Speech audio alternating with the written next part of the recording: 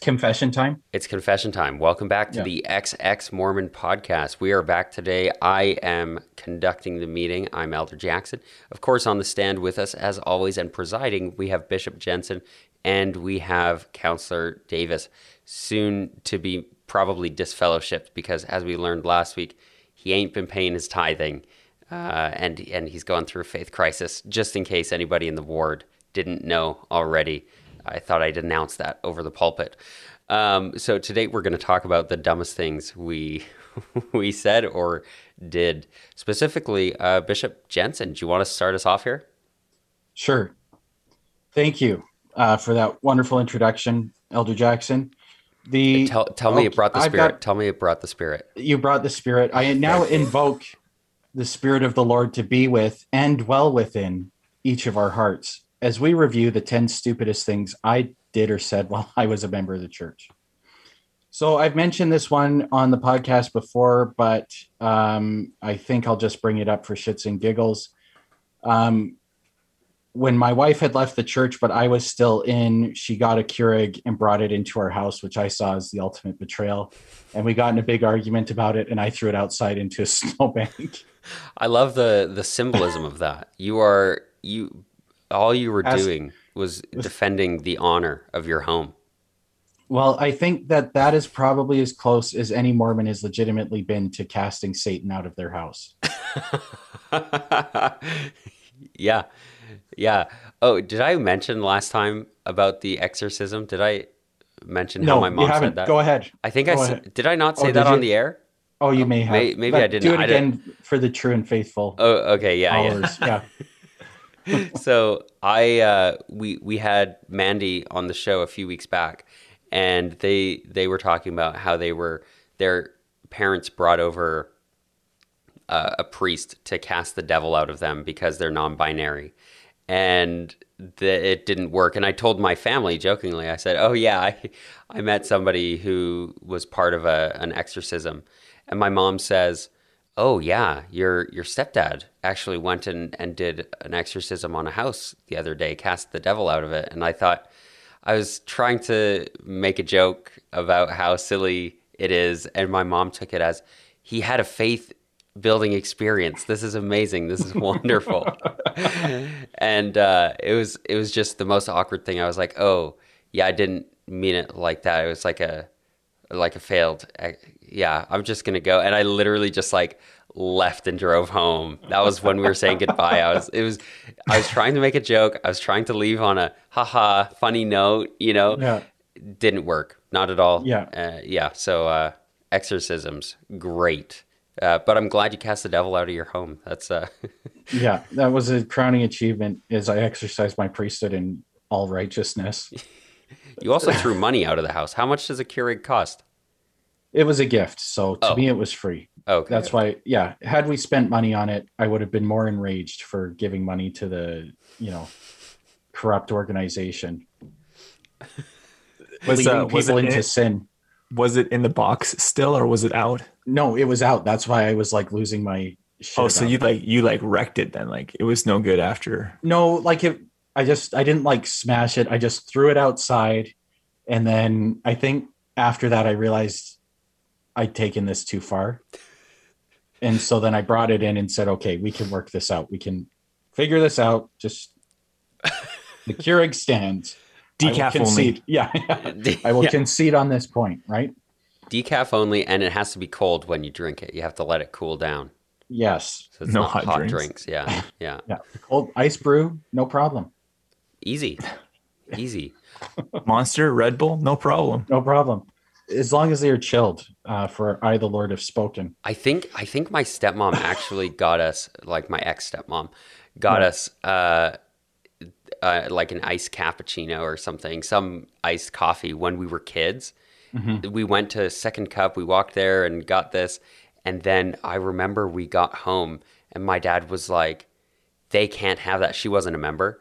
And my dad's like, "They can't have that. You just made my kid sit." He wasn't that mad about it.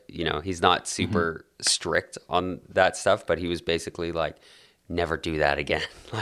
That's walking the line. And we had no idea. We were like, "Oh, is that It tasted so good though. We loved Yeah. it. Oh yeah. I also We're all jittery now. yeah, I also don't know how I feel about giving kids like caffeinated drinks in general. I feel like that's not like a great idea, but we liked it. We loved it. Yeah. What Okay. what's your next one? Well, and does anybody have any closing comments on coffee or the word of wisdom? I still haven't broken it, so Whoa, yeah, nice. Way to yeah. go. You So, and John Dehlin must just congratulate each other all the time on how Mormonly un-Mormon you are. I don't know. Well, maybe I have broken it. I don't know. No, well, I guess I had that iced cappuccino as a kid. But no, And that was the yeah, beginning of the end of your testimony, yeah, really and exactly. truly. Yeah. That's where it all started. Yeah.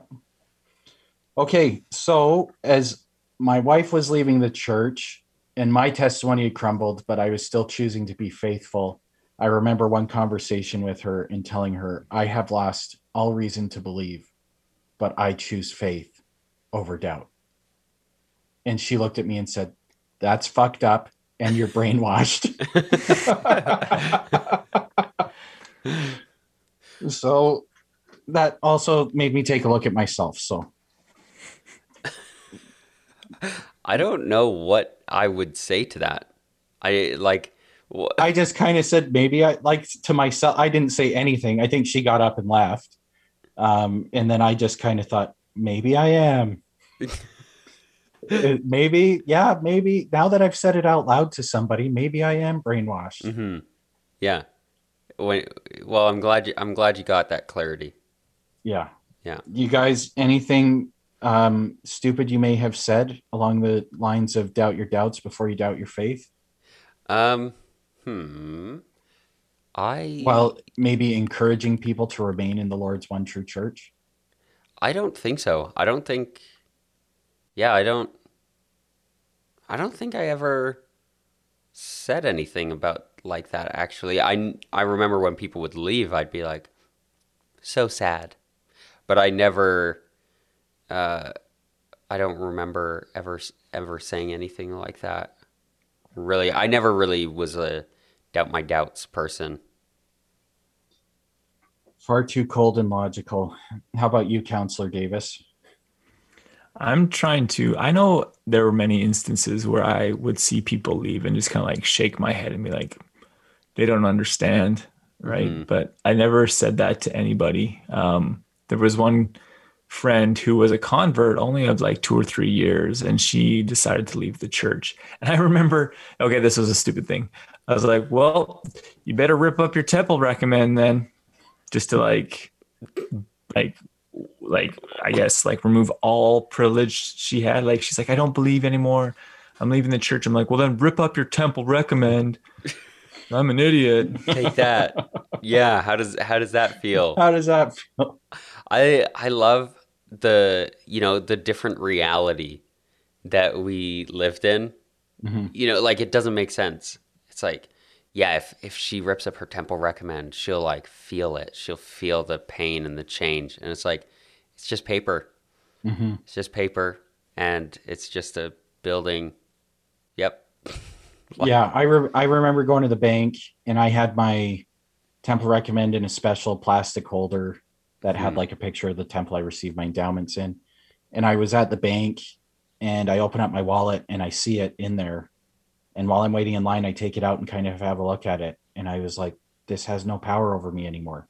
Hmm. It was like a real freeing. It was like, I don't give a shit about this thing anymore. Yeah. Wow, this is amazing. Yeah. Um, And did you slide it into like the little slit trash can on the counter? no, I think I kept it because I had some kind of emotional tie. It was just that I knew it was a meaningful. My parents bought me that little temple recommend holder, and I knew it was important to them. There's a lot of things that I've held on to because I'm like it means something to my family, so I Hmm. don't feel good about throwing this in the garbage right now. I The think you three have a dollar bigger heart temple than me. recommend holder? It's not the recommend holder wasn't important. Them taking me to receive my endowments was a very meaningful experience for them. Anyway, I've over explained myself here. Okay. All right. Any other embarrassing thoughts or words, phrases on the subject of losing your testimony or doubting your doubts before you doubt your faith? Well, okay, actually, I did. I remember sitting at dinner with the two sister missionaries who were in my ward at the time, and I told them I was like, yeah, I've kind of decided I don't care if it's true or not.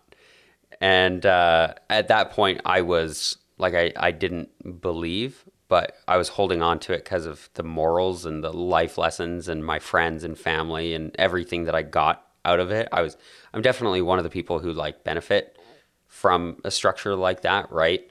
I'm a white, straight man, so it worked out for me.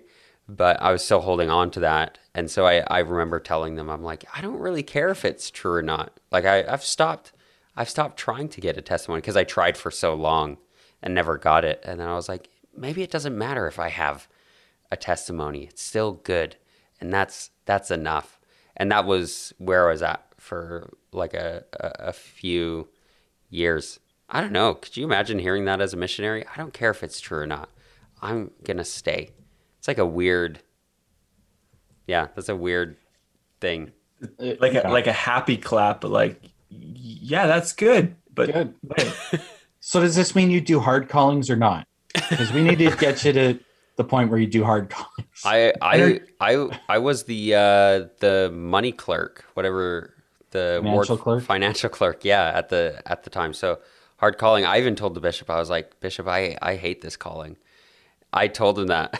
He was like, well, we need people we can trust in there. And I was like, ugh, appealing to my, need to be needed thing. Right. Yeah. Yeah. Yeah. So I stayed, but we very passively, aggressively encouraged people to pay online so that we didn't have to do anything. We one time, me and my friend, one of my best friends actually, we were both financial clerks, and we hid the tithing slips and tithing envelopes.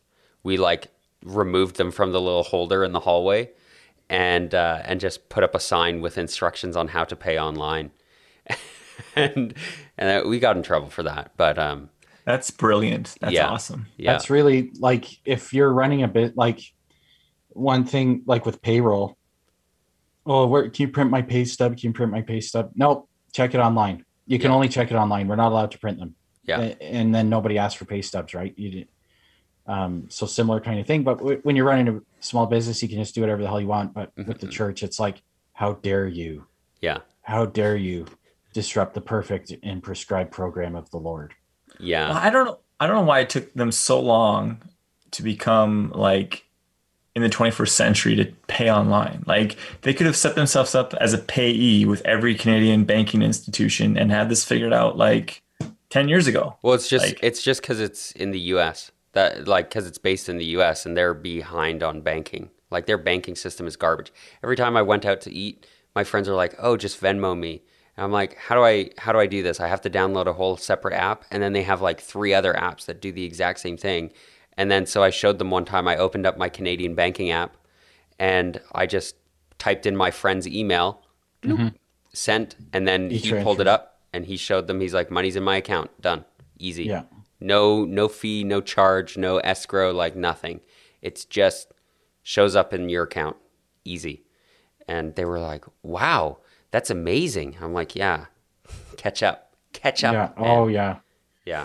I know, because we use a U.S. bank for U.S. entities, and just getting reports out of that one is just it's archaic compared to the Canadian online banking we've used. So yeah, so what a divergence! Pardon us to all of our many American listeners. We know that most of you are in the United States of America, and that you have to deal with this banking system. We would just like to personally testify of the glories of the Canadian banking system and invite you to come visit whenever the borders open.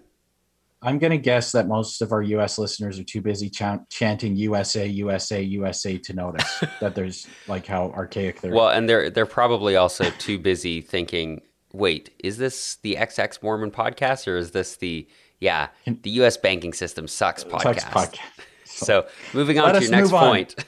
Missionary work. So, and now that I've mentioned this one, I'm actually thinking of a few under this. So when I was in the single adult ward, I was the ward missionary, and the missionaries in our ward we're told Ward by mission, him. the ward mission leader, What did I say I was? the ward missionary. Oh, I was the ward mission leader. Thank you. Yeah. Yeah, Yeah. you're a Yeah, big I deal. was. Yeah, I was the all-powerful, almighty. The thing about being ward mission leader is that you kind of operate outside of the rest of the ward council, right? You kind of get to be a cowboy because Yeah. it's like, well, I answer to you, Bishop, but also the stake and also the mission president. And I just kind of look, tell me what the mission plan is, but we're just going to get our thing done, right?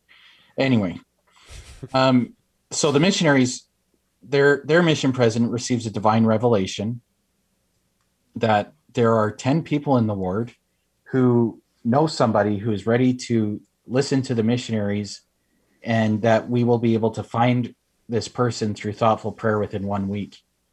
And because I'm the ward mission leader, of course, the Lord has chosen me to find one person within 1 week.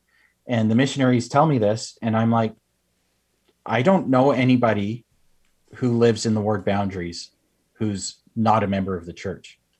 They're like, well, what about from university? I'm like, everybody I go to school with does not live within the ward boundaries. So if the Lord has told you that I have found there is somebody for me to find or challenge to receive the missionary lessons, I don't know them yet. So you're telling me like I have to, but these sister missionaries were like really tough, stern. They start guilt tripping me about like not being able to find somebody, and they're like acting devastated, and I can't find, and then I awkwardly like ham fist an invitation to somebody who's in the other YSA ward boundaries, but still in the stake. That was like the closest I could get. And then they just stopped like texting me back. And that was like as close as I could get. And I'm telling them, and they're like perpetually disappointed in me. And I've like failed in their eyes as a ward mission leader. What a and shame. Then who fulfills this challenge out of everybody they challenged? None other than Councilor Davis. What? And so and this those is sister missionaries had a crush on you. One of them had a crush on you for sure. Because I remember you were in the Elders Quorum presidency and you came to a ward missionary correlation meeting, and you sat next to her or close by her, and I remember her blushing. I made a lot of girls blush. That happened to you so many times you wouldn't notice, but I remember it, and I'm like, holy crap, this fucking douche is like doing the challenge. This fucking guy. So I'll tell you. Yeah. Okay. Tell us about it. So my embarrassing story. So I'm working downtown and I run into this guy that I went to junior high with. So like I haven't seen him for maybe 10, 12 years. And I run into him on the LRT. So the above land train in Calgary. And we start talking. I said, hey, let's grab lunch. And I'm like, I'm going to give this sucker a Book of Mormon. And so we meet for lunch like a week later, and I have the Book of Mormon with me. And I'm like, I'm going to fulfill this challenge from the sister missionaries. And we have lunch in Bankers Hall in Calgary downtown. And I pull out the Book of Mormon and I try to give it to him. And he's like, no, thank you. And I forgot to, I neglected to remember that he was probably one of the smartest guys that I knew in junior high. And he was an investment banker. Like he's very, very talented, very smart. And he had no time for this magical religion that I was trying to push on him. And I asked him all these questions. He's like, no, I think ethically I'm a good person. I don't need your fables to help me understand, my purpose on this earth. So totally dejected. But then the next day I go to work and I find this girl who lives in the ward boundaries who starts asking me about the church. And I have this Book of Mormon in my backpack. So I give it to her and she's like, yeah, I'll meet the sister missionaries when. And I was like, it's a miracle. It's a miracle. And she met with the sister missionaries once and never again. But she came to church, right? She came to church that weekend and then met with the sister missionaries, but nothing happened. But yeah, miracle, man. Wow. So I love how even when it doesn't work out, it's like still a miracle. It's like she's ready. I can feel it. She's getting there. This is just planting the seed. You know? Well, for me, it was and it was this big lesson that I shared in like family home evening or something. Like I thought it was this person who I had lunch with downtown, but it was actually this person who the Lord was preparing. And even though I tried my best, like, and it is, I guess it's a good practical lesson right now. Like I tried my hardest over here, but the Lord's like, no, I have this person prepared. And yeah, I remember that was a pretty heroic lesson that I gave. So I don't even remember these sister missionaries. I didn't even remember that they were like sister missionaries and not All right. Well, I'll never brother forget. missionaries. Well, because they ended up like they really pissed me off, and then they ended up pissing off every member in the ward, because everybody, like when you're the ward mission leader, everybody comes and complains to you about the missionaries, and it's a YSA ward. It's full of RMs, so they're even more high and mighty. Yeah. So people start coming up to me. They're like, "What the hell are the sister missionaries doing?" I'm like, "What? What do you mean?" Well, they gave me this 1 week challenge, which was like impossible. And then when I couldn't do it, they just made me feel guilty. I'm like, yeah, like join the club, right? I'm right there with you. Their mission president's a psychopath. I don't know. Right. And But then Councilor Davis did it. yeah. And then they're just, the sister missionaries are just freaking in love with you. And I'm like, this is ridiculous. So then we get these elders to whitewash the sisters out. And I'm like, guys, listen, the ward hates you because of this challenge. If you go around challenging people, you won't get dinner appointments, and I won't even, like, I'm not even ready to meet with you guys because frick, we're all pissed off, right? And they're like, well, funny thing, we went through, they kept a little binder of everybody they gave a 7-day challenge to, and then we went through the ward list, and it's basically the same list. So it's not really an inspired challenge when you challenge everybody, is it? And I'm like, okay, you guys are cool. Like, game on. You guys can stay, right? I love it. So it was, yeah, it was good. So I've got another, when I was first home from my mission, me and my mom went to one of my cousin's weddings. It was in Washington State. And so we were driving to the Seattle Temple from Calgary. And I remember stopping at a Dairy Queen, and I was less than a month home from my mission, but I gave a pass along card to the girl at the till and talked to her all about. But the thing, I remember all these people talking about how, like, you go on your mission and people come home and they just forget. And they just forget everything they learned about sharing the gospel, and they stop. And so I was like, I'm not going to be like that. I'm going to come home and be a lifelong missionary and whatever. So I was just trying to prove that to myself. So, any other embarrassing missionary stories from either of you guys? I don't think so. Okay. You were an anti-evangelist though, right? Like your whole life you hated pressing your beliefs on people. So the missionaries lived with us growing up. Yeah. And so, like, I remember probably from the time I was 6 until I was 14, the missionaries lived with us. And so I grew up. That's insane. That's insane. Yeah. Yes. And we loved it. We're still in touch with a few of the missionaries who lived with us, and they've come to visit, and we've hung out and stuff. But that was kind of what put me off of going on a mission in the first place, was because I saw, that these were just guys. Everybody else was like, the missionaries are so awesome. All the other kids, they're always taught like the missionaries are so awesome. And I'm sitting there thinking, one of the sisters that lived with us threw a broom at my stepbrother. One time I came home and the elders were playing video games on our TV. They were just sitting in our basement gaming. And when I was like, what the heck? Aren't you guys supposed to be like doing the Lord's work? They said, oh, well, my companion's sick. And I was thinking like, so read your scriptures or something. Like I was like super judgmental. And so because of that, I never had, a glowing view of missionaries. And then as I got older and started to realize, I don't know if I even believe this thing, that's when I kind of started to become more anti-evangelism, just kind of privately. I still told my parents that I was going on a mission to like appease them. And, I'd go talk to my bishop to get my record or like my papers started. And then I just like chat with the bishop. Like we wouldn't even start my record or my papers. We just talk. Well, he did most of the talking. He was a talker. And so, yeah, I never had this golden view, but there was this one time we were pulling a prank. I don't know if I've shared this on the show or not, but we were pulling this prank on this other sister missionary. And so in the lesson, we were doing a lesson with a guy that I baptized, and we're sitting there, and for the prank on this sister, I had to pretend to be like totally uninterested. And so I just like sat on my phone the whole time. And this guy, who's my friend, he's probably sitting there like, what's Alex's deal? Because he wasn't in on the prank. He had no idea.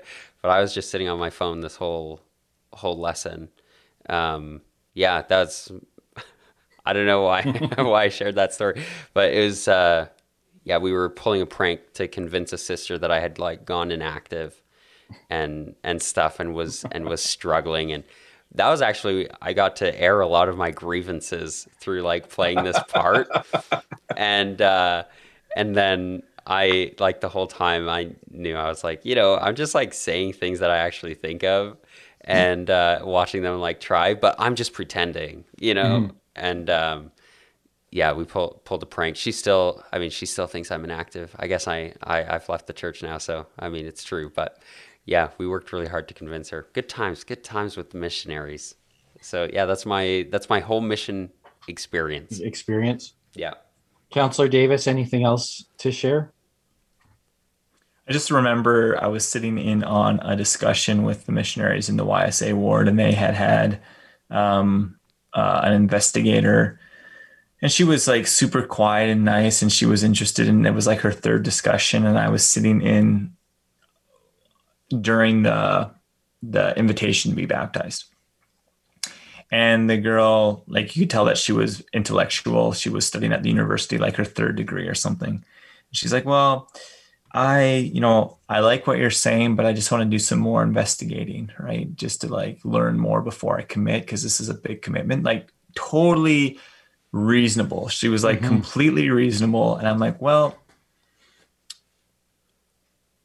what if the test was tomorrow? Would you study for the test like as soon as possible, or would you wait? And like, because you don't know when the test for this life will come, and you need to be baptized to be ready for it. And I was like, a total douche. Like she was being completely reasonable. She probably would have been baptized if, I don't know what happened to her, but yeah, just coming off like super strong and like totally cringe. And just, there's a few times where I like said something or like interjected, and it was totally unnecessary because I felt like they needed a little shove towards the truth. Mm-hmm. How did she respond when you said that? Just like, she's like, yeah, you're right. Like, if the test was tomorrow, I would study, but there's nothing to say that the test is tomorrow. Like, a really good rebuttal, polite and like, but out of like, yeah. Anyways, yeah. Just. Okay. So the dating fishbowl experiment. So Councilor Davis, when you and I were in the singles ward, the stake president decided that not enough people were dating, so he made the bishop pick 12 men and 12 women from the ward who were single. And the men had to take each of the women on 3 dates within 3 months. So 36 dates in 3 months, that's like 3 dates a week you had to go on. It wasn't compulsory. Anybody had the chance to leave, but at the same time, when a leader of the church who, called of God, et cetera, asks you to do something, you're expected to do it. So I believe you were not selected. I think you were dating someone at the time, right? And no, that was the thing. I wasn't dating anyone, and I wasn't involved. Like, there was a little bit of like, what the fuck? Why is Councilor Davis not in this? But I think the bishop knew that I was dating and I wasn't a weirdo, so I could probably figure it out by myself. Now the thing was like, I was also the poor girls in that group. Well, it was like 6 decent guys, 6 weird guys, 6 decent girls, 6 weird girls, right? And so it was kind of like on the first day. Is that how you're spinning it? All right. Well, the thing, like, I was actively going on dates, and I was actively like dating. Like, I'd been on a couple dates with somebody else who got put in the fishbowl, and then it just got weird. because it was like we were previous, and it's like, are you doing this? She's like, I don't know. Are you doing this? I'm like, are we getting serious? Is this, do we need it? She's, I don't know. And then it just kind of all imploded on itself. And it was just like, it was the dumbest, weirdest thing that ever happened. Gotta love matchmaker. It was bishops are the worst. It's like people in their mid 20s. Bizarre, right? Very much bizarre. And I think that was the most cultish thing I experienced, other than the prayer circle. Yeah. I was gonna say, I'm like, that was the most cultish. That was like the ultimate, like, just in control, right? And the number of people who went along with it was absurd, right? Right. I think probably 70% of people probably did the first couple dates. So our mutual friend S. Nelson, he was involved in that as well, right? Yeah. Yes. Yeah. Any other weird dating stories? With a particularly LDS slant? I remember being like called out by girls for my behavior. Like I was not in it for if I wasn't in it for a long time with these girls, I would just like get out as soon as possible. As soon as I knew that I wasn't going to be with them, I would like, be done with them. And this one girl, we were getting along. She had been Relief Society president. Like she was a good girl, and we went on our third date or something. And then I kissed her, and she stuck her tongue so far down my throat. I freaked out and like quickly ended it and like left. And I was like shaking. Like I was like literally like shaking because I didn't know. I thought we had committed some grievous sin. And I like broke up with her. I was like, that Cammie? Why? Yes, it is. Because she told me about that. What, she did? Yes. She was like, you know what? And because she was a bit older than me, right? She's a bit older than me, yeah. Right. And you're a bit older than me. So anyway, settle down now. But her sister was married to one of my young men's leaders. So that was how her and I just started kind of talking, right? And then she was trying to give me like sage advice as a newly returned missionary about dating and getting back into the dating world or whatever. And I remember saying like, there's just some young guys, they've got no idea what the hell they're talking about. Mark Stovall thinks he knows what making out. Oh, sorry. Councilor Davis. My full fucking name. Thanks, man. I think we're all outed on this podcast at this point anyways. But Councilor Davis, he thinks he knows what making out's all about. He wouldn't know what making out is if a woman tried to make out with him. And I'm like, oh, like, tell me how you really feel. Like, this is very weird.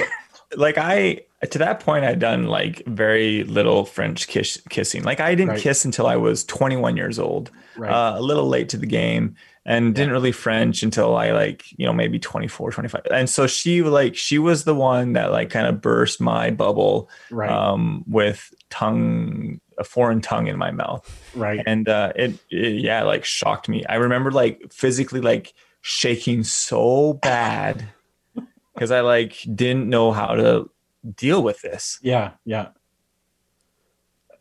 That's funny. I had no idea. I love the guilt, the guilt stuff that Mormons put themselves through.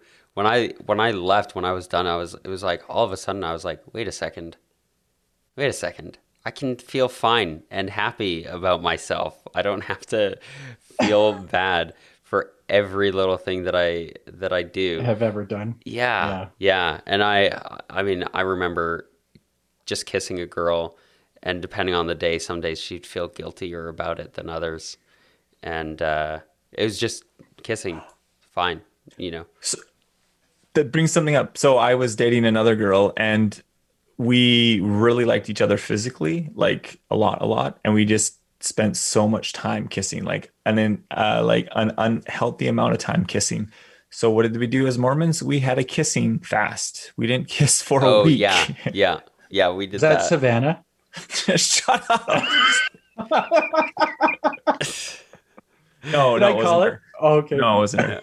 You gotta stop naming names, Bishop. Okay, I'm all naming first names.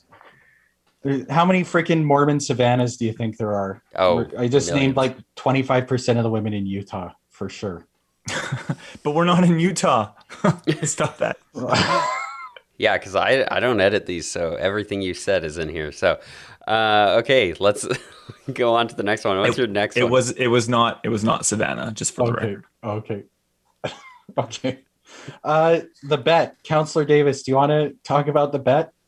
Sure. So, Bishop Jensen and I, we had this friendly rivalry that resulted in a bet. So whoever lost the bet would have to buy the other person a steak dinner at a kind of a higher end steakhouse. At the Keg. We can At the just Keg. we can name that name, right? Is that a higher end steakhouse? I feel like that's like the low end steakhouse.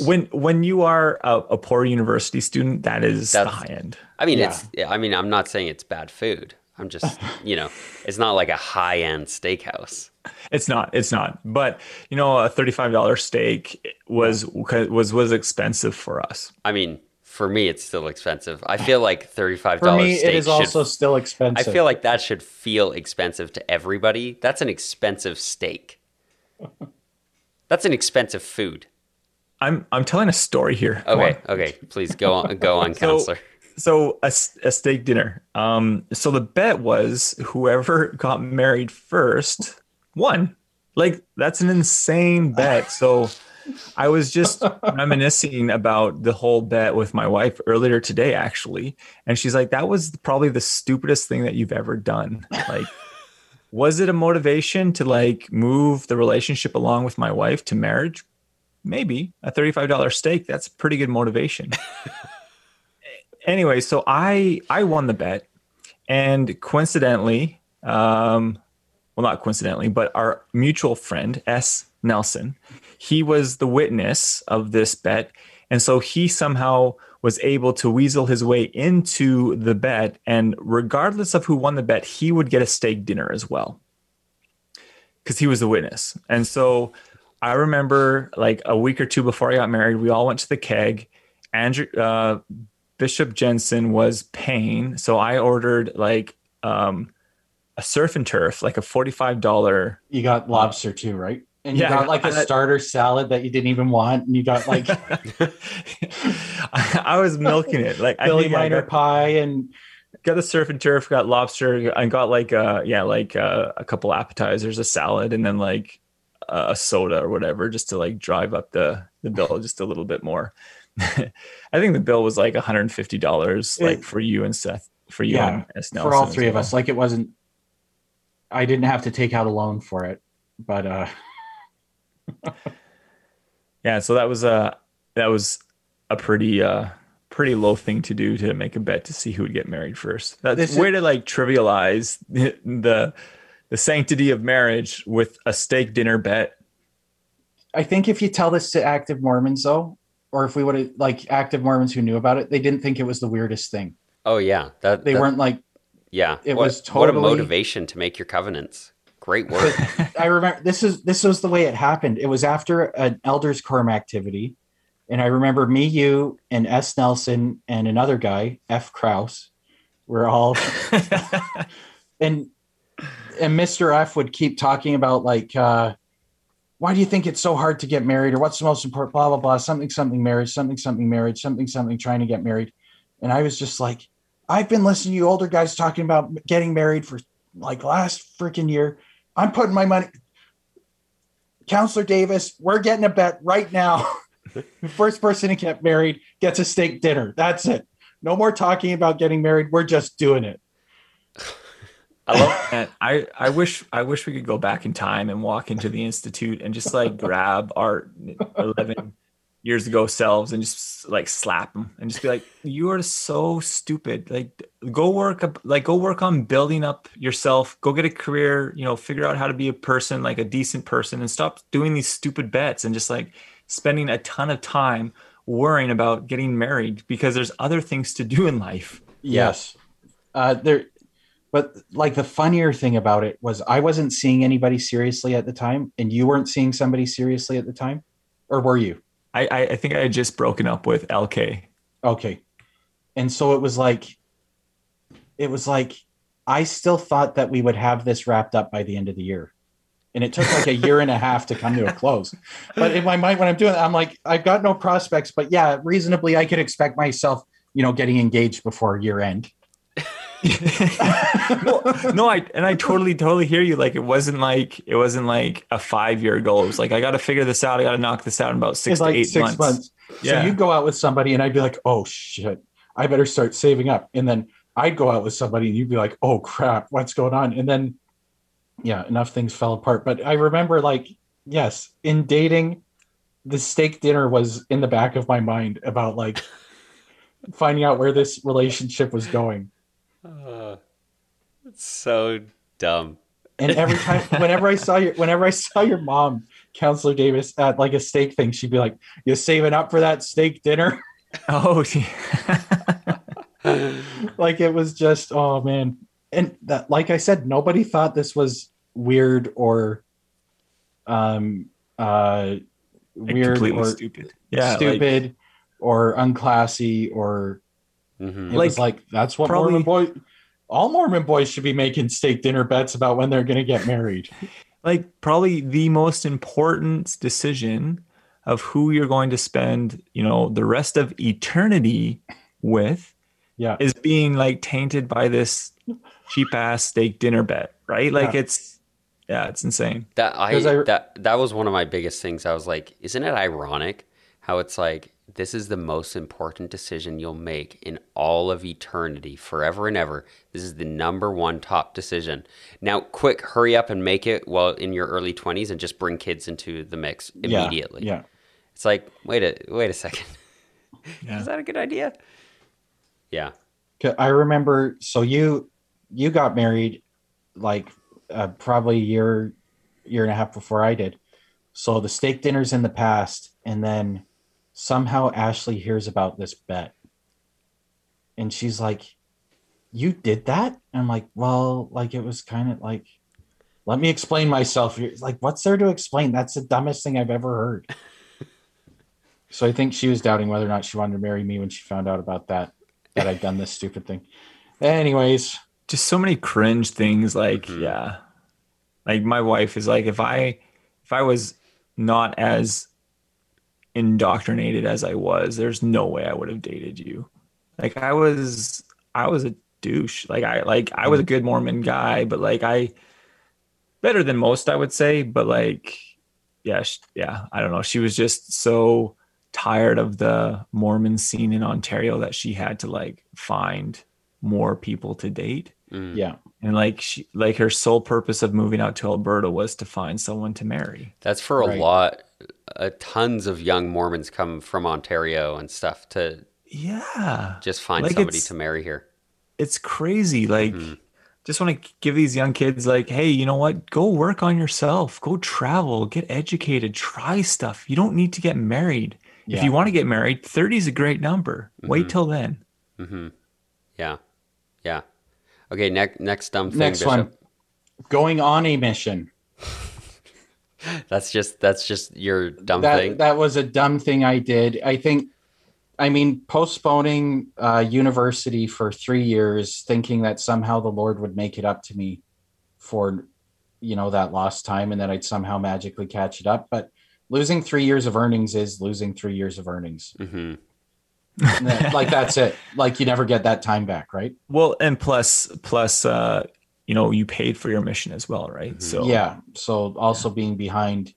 I mean, I had based on the tuition I was paying, which was about $2,500 a semester back then, I had 4 semesters of university saved up before. I had 2 years of university tuition saved up to go on a mission. Yeah, I gotta disagree with you on that. Just like the mission, I agree. What I was teaching was kind of stupid.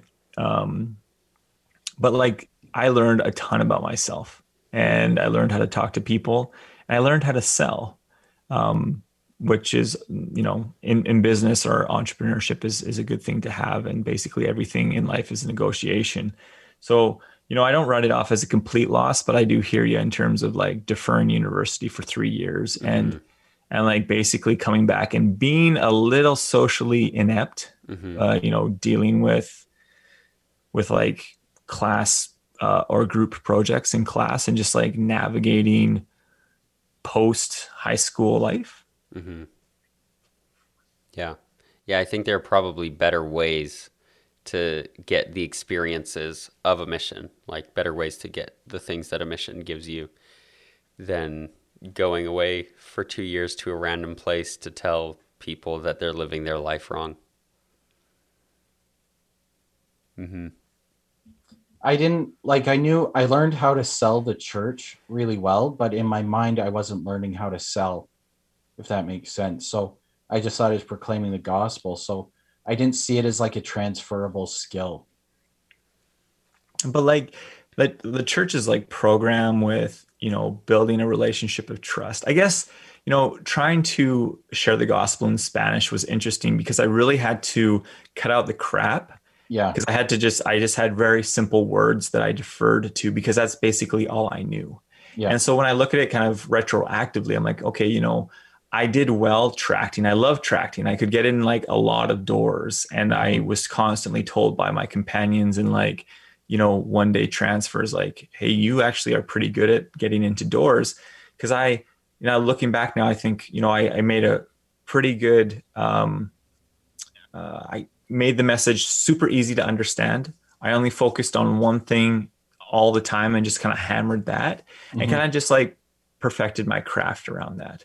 And so like later in life now, I've just learned like, okay, make your message really simple, focus on one thing and kind of hammer that.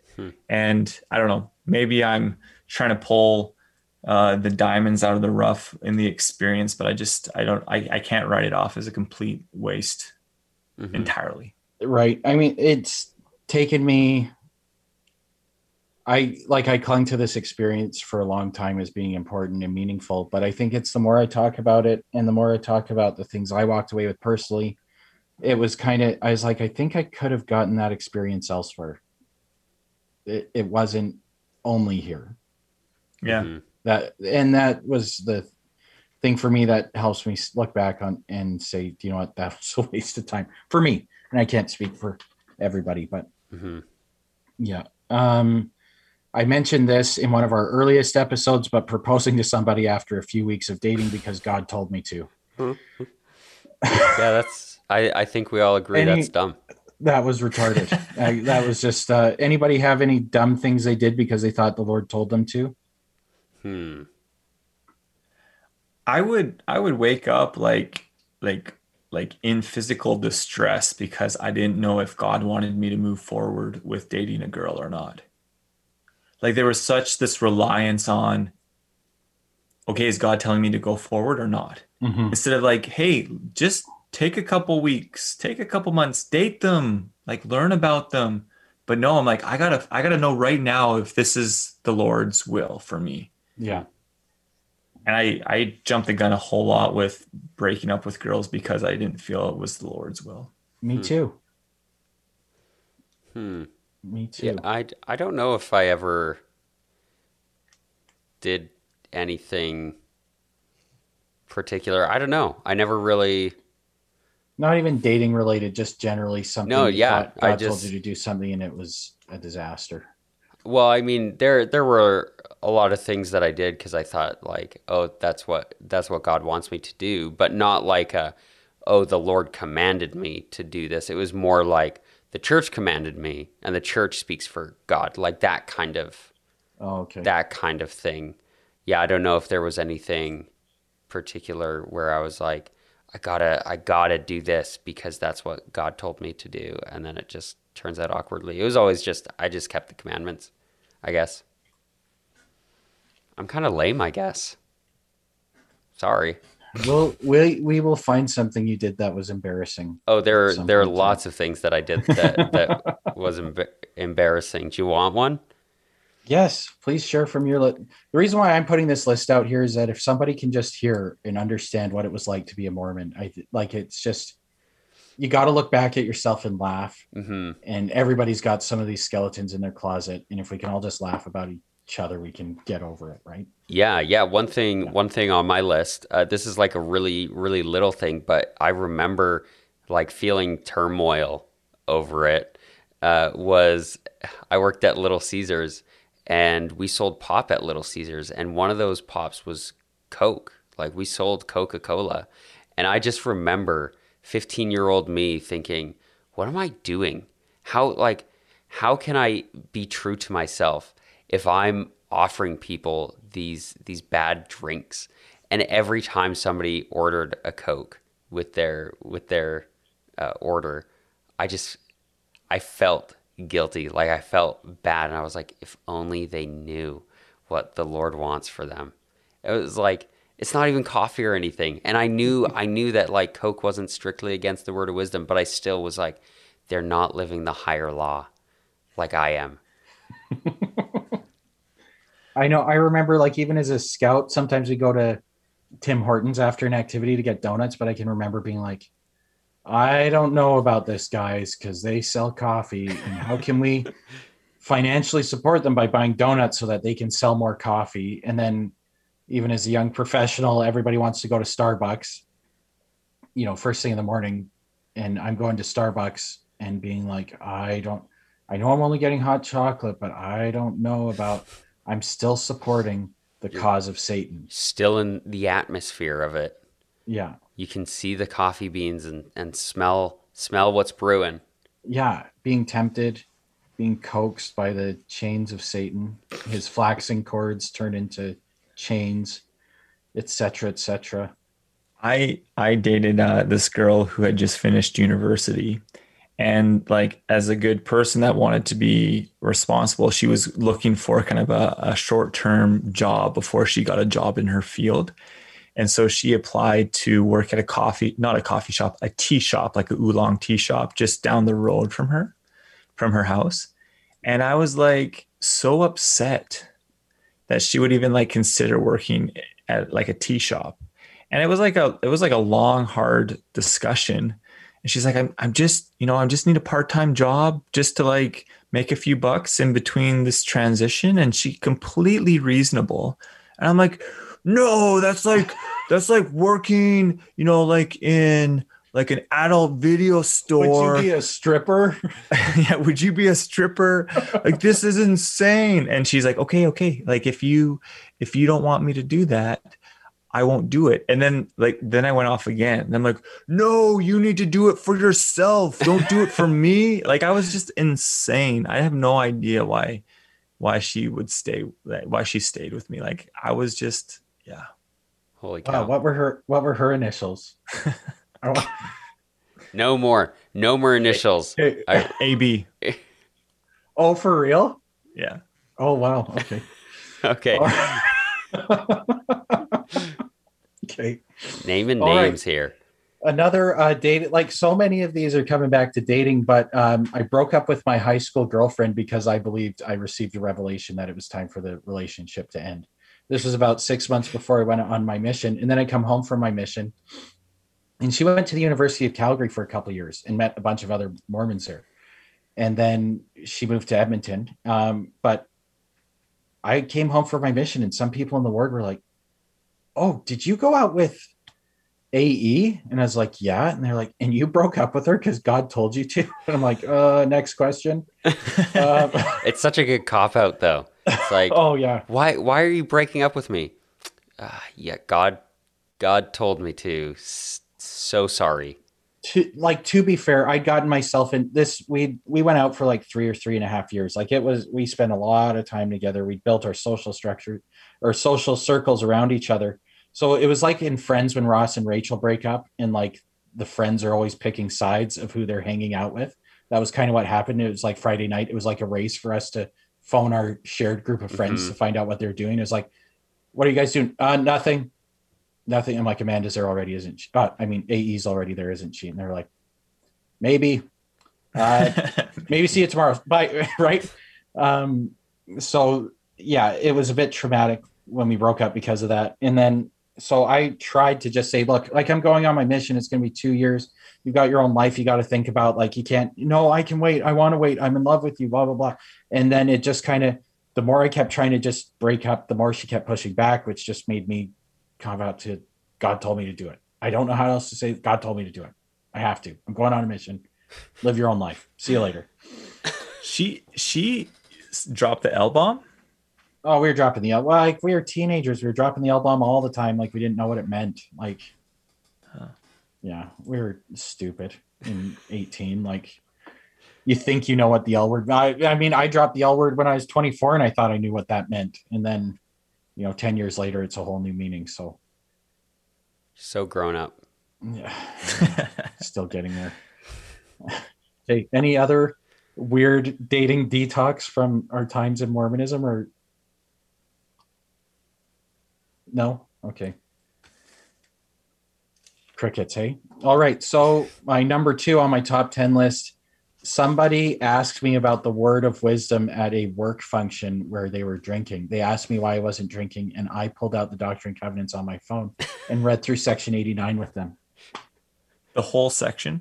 Just the part about strong drinks, and explained like Revelation and prophets and Joseph Smith.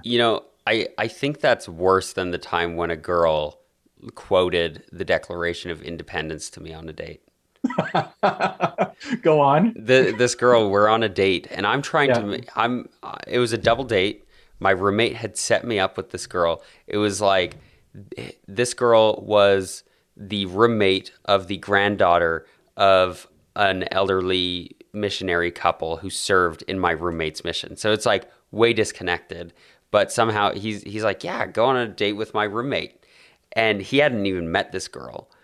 And so we go on this double date in Rexburg. We're at New Fong's, one of the Chinese restaurants in Rexburg, and I'm making jokes, and we're all laughing. The waitress is laughing, but this girl I'm on a date with is not laughing. Like, she doesn't think any of it's funny. And she says, well, actually, and since I was studying history, a lot of the jokes were about history, right? And she just says, well, actually, and then corrects my joke that I made. And I'm thinking, it's a joke. And then we just having a miserable time. We get back to my apartment, and we're sitting there chatting. And she just turns to my roommate, and she says, I have the Declaration of Independence memorized. Do you want to hear it? And he was like, no, that's okay. And she just like starts at the table while we're playing cards. The most random, weird thing. But here's the thing. I could have like quoted scripture masteries. I memorized all the scripture masteries in high school. Like in seminary, I got all of them. I was a pro. But yeah, okay, that's my dating memorizing problem story. How long is the Declaration of Independence? That's pretty impressive. Yeah, I don't know how long it is, but it might have just been like the preamble of it. Like, it might not have been like the whole thing. Was she cute? When I first picked her up, she was, and Right. and then as the night went on, I was like, this person sucks. I am hating my whole time with her. Yeah. Man, I'm just thinking about her state of mind. How anxious or distraught do you have to be to just randomly blurt out the Declaration of Independence to try and... Yeah, she was in some weird Something. homeschool program growing up where they didn't learn how to read until they were 12. And she also joined the church when she was 14 against her parents' wishes. She like went and lived with a member family, and so that she could get baptized. And then she calls them mom and dad, and then went and saw her family on weekends. It was very, very strange because she had to be Mormon, and she was studying education so that she could homeschool her kids. So when you got set up on this, was it a blind date? Oh yeah, it was blind for both of us, even for my So you roommate did- who set us up. He didn't even know her. Oh, you did. So no vetting. Right? Just Yeah, it was something else. weird girl from the weird girl who fled her one cult to join another cult wants to go on a blind date with you. Yeah, Awesome. yeah. Councilor Davis, anything else to share on the subject of pulling out the scriptures at awkward times to illuminate people about the truth of the Lord's will? One time I went to Hawaii with some friends, and they all members, and we had a good time. But on Sunday we went to the beach, and they were just gonna go into the water in the evening. Like, it was beautiful. We're in Waikiki, like fantastic atmosphere, like just beautiful. And there's four of us, and I refused to go into the water on the Sabbath. And like I was like, I'm not swimming. It's Sunday, guys. Like I'm not swimming like at all. And so the three of them, they, had their bathing suits on and they all went swimming for like an hour. And I just like stood there in my higher celestial state of perfectedness and refused to go in the water in like possibly the most beautiful place on the world in the world. So Yeah. I didn't shout scripture at them, but I was pretty self-righteous. Wow. Anything else in the vein of self-righteousness? Oh, I was the years 2005 to 2009.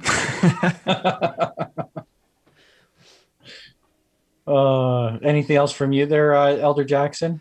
Yeah, I was very self-righteous. I remember hearing my mom and sister went to Tonga for like a humanitarian thing, and then one of the people that they met while they were there, he would go swimming with like his garments on, like top and bottom.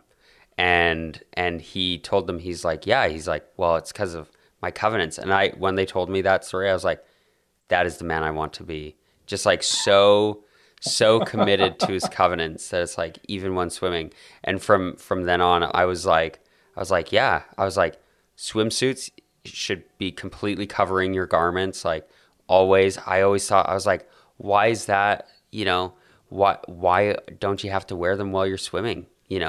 Like you should absolutely, be covered. They protect you, and it's your covenants day and night, always. I was like obsessed. And then, but by the time I went through the temple myself, I was already PMO, so I already didn't care. But yeah, that's what I was as a teenager. Wow.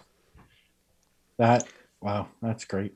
Speaking of covenants, I'll just digress a little bit more here. So, like in our mission, we were always looking for like challenges that we could do to motivate the missionaries. And there was a missionary that had come home, and he was going to stay over in the mission house or mission home for one night. And so, but he was like amped. He wanted to go tracting. So I was working in the mission office at the time. So he came and he said, do you want to go out on splits with me? So him and I went out tracting. And before we left, he's like, we need to pray. I'm like, sure. Yeah, no problem. So we knelt down, and he like, during his prayer, he like made a covenant. He was like, Lord, we covenant to do this and this and this, and please bless us with, 3 discussions or whatever. And I'm like, oh, that's kind of cool and kind of weird. But we got up and, we did exactly what we covenanted to do. And we were blessed with what we'd asked for. So with that, I like was so excited. I came back to like the APs, the assistants to the president.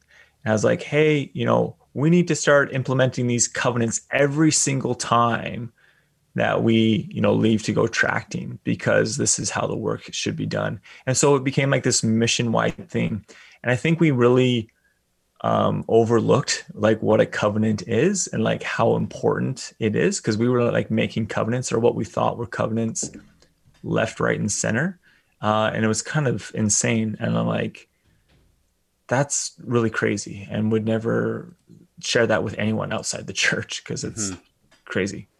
That spread to our mission. I remember the APs training us and saying that when we pray and set goals, it's appropriate for us to covenant with the Lord to do something. And missionaries would end up doing like weird things and like sacrificing. They'd be like, I'm not eating chocolate for a week or something like that to show the Lord how serious I am about baptizing and stuff. But I remember that covenanting. And then I remember doing a couple of those covenants and then nothing happening. And then being like, I'm just going to keep working, doing the regular thing without the added pressure. So. Yeah. All this talk kind of reminds me, did you guys ever do Moroni's Quest? No. Oh, have you heard about it? I have. It's like big camp thing. Okay, I feel like that's a whole other episode, is talking about Moroni's Quest and like other church camps. So maybe we'll have to do that sometime. But yeah, so that's a teaser. If you're not subscribed to the podcast, what are you doing? Yeah. You can talk about Moroni's Quest as well as Trek. Yes, Yeah. and Trek, and there's another one. It was like Joseph Smith encampment or something, or no, Helaman's encampment. We did, Yeah. although that was less churchy and more scouty. Right. Counselor or Bishop Jensen, do you remember Camp Putwayog? Put on That the was whole armor of God, or Yeah, was that before your time? that was a year before. That was the youth conference when I was 13, like the year before I was old enough to go. Yeah, like I was like Camp Putwayog, like Yeah. that's brutal. That's where the stake president said that the second coming was coming in 2017. Oh, was that Melchin? Yeah. Yeah, Yeah. yeah, yeah. Because I heard about that all the way down in my stake on the other side of the city. I remember then when he was like in area 70 or whatever Yeah. he was after that. I Yeah. remember one of my young men's leaders saying like, "Oh yeah, this guy's got like predictions of when the second coming's happening and everything," and like making a joke about it to us in young men's. Yeah. Well, it didn't happen in 2017, so that's Well, when he made the promise, it was 2000, like it was the year 2000. So Yeah. like he had a decade and a half as a buffer, right? He was But hoping he'd be dead by then, I'm sure. yeah. Uh, For Toyog. So the year after that, they did Survivor. And I remember I brought a non-Mormon friend because he had a crush on a Mormon girl who was there. And we had to make these shelters in our youth groups. And somebody made a joke after, like, oh, it looks like you're a little too busy pitching your tent looking at that girl. And he's like, pitching a tent? You mean like those shelters we built? Like it went right over his head and he thought we were talking about the shelters we were building. And he just didn't get it. We kept making these pitching a tent jokes to him. And he's just like, what? No, I pitched a tent at 6. Like when we built the shelters, that was when I pitched a tent. No, you're pitching a tent all night. And he's like, what? No, that's not the only thing we did. that's so sad. And then my dad was driving us home, and even my dad starts making like a pitching a tent joke because he just can't. This kid's just not getting it. So anyway, So funny. yeah, good times on That guy's church probably camps. looking back now, being like, I get it now. He is actually dead. Oh, well, I'm laughing because he started listening to like rap music and wanted to be a thug and became a thug and joined like one of the Asian gangs in Calgary, the Fobs or the Fob Killers. And he went missing in like 2010. I was trying to find him on Facebook. what the heck? Yeah. So he's just been a missing person for like 10 years. Okay, well, So got a little heavy. yeah, Welcome to the Mormon True Crime Podcast. there are some of those out there, and they're pretty intense. Yeah. They're scary. Yeah. The Jody Arias thing was happening right when I got home from my mission. I come home from my mission and it's Iron Man and that weird guy who had anal sex with the woman who killed him because he didn't want it. P&V was crossing the line. Wow. Right? what are we even talking about? I have What? no idea. I have no idea. Jody Arias in Arizona. No. This was 2008. So she like met this Mormon guy at an MLM conference and then falls in love with him. And he like starts sleeping with her, but he's like, we have to do oral or anal because P&V is breaking the law of chastity. And then he keeps her as like a dirty little secret. And she goes crazy and shows up at his house because he starts dating like a righteous Mormon girl or whatever. And then this jilted ex-girlfriend who joined the church for him shows up at his house and murders him. So that's like what I came home from my mission for was Iron Man and Jody Arias. I was like, okay. And like Warren Jeffs got caught like 6 months before I came home. So that was like always all the rage when I was tracting. Anyways, so the number one dumbest thing I did while I was Mormon was I attended the addiction recovery program 6 years or 7 years after I had stopped looking at pornography on my phone. And I had forgotten about this, but last night my wife was talking to me. She was like, so I listened to this Mormon Stories podcast and this guy was talking about like the 12-step program the church has. Well, like, what's that all about? What's that like? And I'm like, oh, I actually went to that. And she's like, you did what? When? And I'm like, well, like I looked at porn when I was a teenager and I still had a guilt complex. So I thought I needed to go to the ARP addiction recovery program to fully cleanse myself of my past sins. How many sessions did you go to? I think 2. And then I was like, I've made a big mistake. Like, I don't belong here. I've These guys overtaught actually have issues. I Those, don't. those, Yeah. yeah, those meetings are heavy. Yeah. Yeah, yeah. So, and then I saw a guy I knew with his wife. The thing, like, about it back then, when it had maybe only been out for 1 or 2 years. So everybody was just talking about their generic addictions. Nobody was saying, like, I'm an alcoholic, I have a gambling problem, I look at porn. It was just my addiction, my addiction, my addiction. But I don't know, like, a friend of mine was there with his wife, and I'm like, so this is a porn thing, like, you guys are working on this together. I see, right? But what it was, like, the reason why I thought I had to go was I had this, like, crushing anxiety. I went to talk to a church therapist because I figured a worldly therapist would just tell me to have sex and masturbate. Because that's what, like, the church tells you. Like, therapists will just make you break the church's standards, right? They're evil.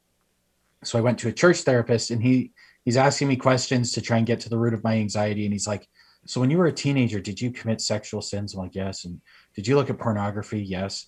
He's like, would you say you had an addiction? I'm like, I don't know, I guess. Like, the church tells me that I'm an addict if I look at it even once, so I guess. And he's like, an addict never stops being an addict. A smoker always craves cigarettes. They never stop being a smoker. So you're maybe still processing something in this. So I was like, I guess I've got to go to ARP now. And I went a couple times, and I was like, maybe I overthought this. And I remember telling my dad and my parents, and my dad is like, I don't know what the hell this guy has told you, but it is not right. You don't have an addiction if you're not doing the thing you're supposed to have an addiction for. I'm like, Dad, you don't understand anything. You're like, I'm addicted, I promise. I have a porn addiction. When was the last time you looked at porn? 7 years ago. It's like, so anyway, yeah, that was I would say that the number one dumbest thing I did while I was a member of the church. Well, I'm glad you worked through it. Yeah. This was fun. Any closing thoughts from anybody? No, thank you, Bishop Jensen, for leading this discussion. I felt the spirit. Good. I'm glad. Truly inspired. Would you like to close this out, Bishop? In the name of Jesus Christ, amen. Amen.